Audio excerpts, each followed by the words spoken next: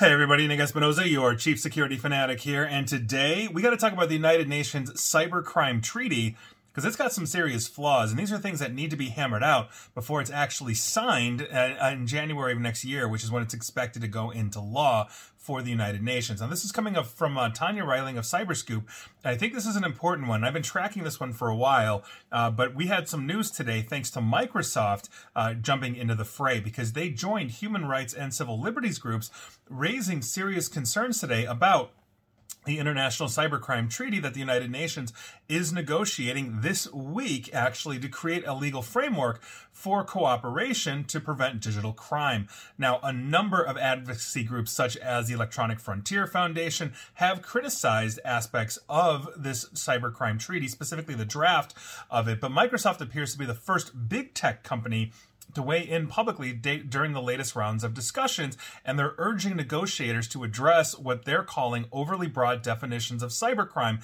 that could actually lead to human rights abuses. Now, among Microsoft's concerns are that the treaty's provisions for government access to personal data could provide governments a front for, quote, real-time surveillance, end quote, of anything that they deem a crime. In other words, you keep that broad, and I could simply just go online and go somewhere. If that's considered a crime, now I can be surveilled. There has to be more narrow definitions. On top of this, the treaty does not provide safeguards for companies to notify targets of surveillance. In other words, if you're going to be surveilled and a government comes and says, hey, just FYI, we want to get Nick's information, there's no recourse that like a Microsoft or another platform would have to let me know that law enforcement is looking at me unless a warrant specifically specifies that this is a secret surveillance in some way, shape, or form. On top of this, Microsoft also expressed concerns that the draft treaty doesn't protect ethical hackers in sections of the document about criminalizing cyber intrusions. That is incredibly important. As an ethical hacker myself, I do not want to get arrested simply for being hired to do a job, providing that I'm obviously, let's say breaking into the company that has required me to hack into them. Quote, we need to ensure that ethical hackers who use their skills to identify vulnerabilities, simulate cyber attacks, and test system defenses are protected, end quote. That is coming from Amy Hogan Burney, Associate General Counsel for Cybersecurity Policy and Protection at Microsoft, writing in a LinkedIn post. Quote, key criminalization provisions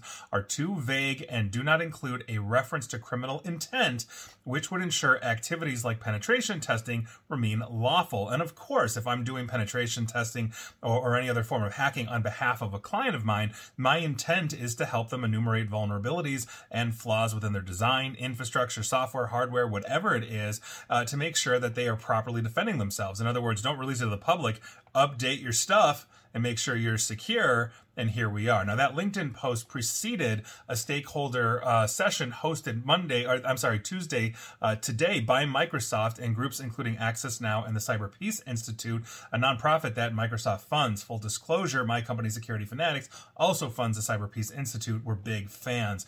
Now, the treaty has been strongly backed by China and Russia, which last spring pushed for a successful resolution to curb, quote, the use of information and communications technologies for criminal purposes.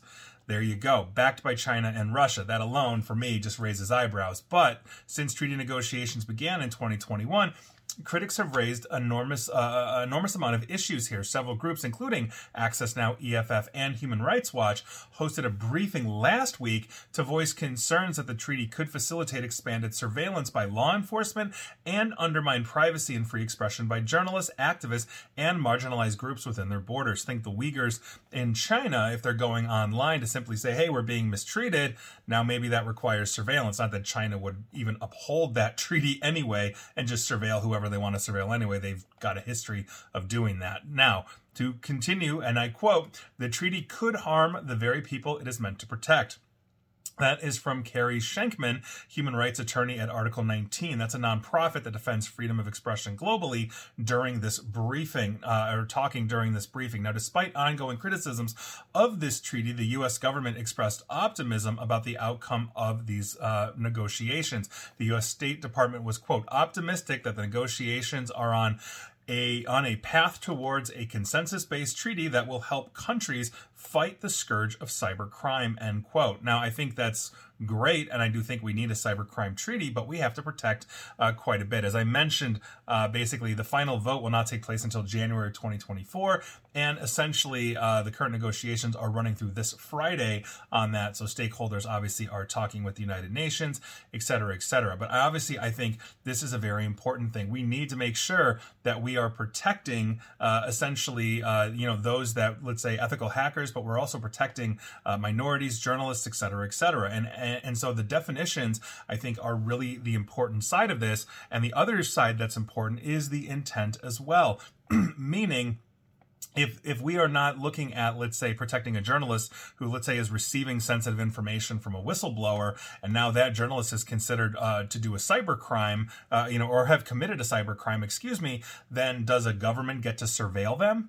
Does that break that journalistic integrity? The whole point of a good, free, and fair press is to keep the government in check. We want whistleblowers talking to journalists. We want journalists uncovering, basically the issues and the problems with a functioning government. That's how we excise problems. That's how we learn about corruption and other things as well. A free press is integral to the health of a good democracy. And so if we are not protecting those people, I think that's a huge issue. The other side of the coin, obviously, being the intent side. If I'm basically doing something like ethical hacking, my intent is good. I'm looking for vulnerabilities. I'm trying to alert the company to vulnerabilities. I'm usually hired when I do these things. So it is something that is important. I'm not breaking in to steal or ruin anybody's day or ransom things out. So intent is an incredibly important thing. And in all law, it comes down to intent as well, and so there you go. And understanding that some crimes, regardless of intent,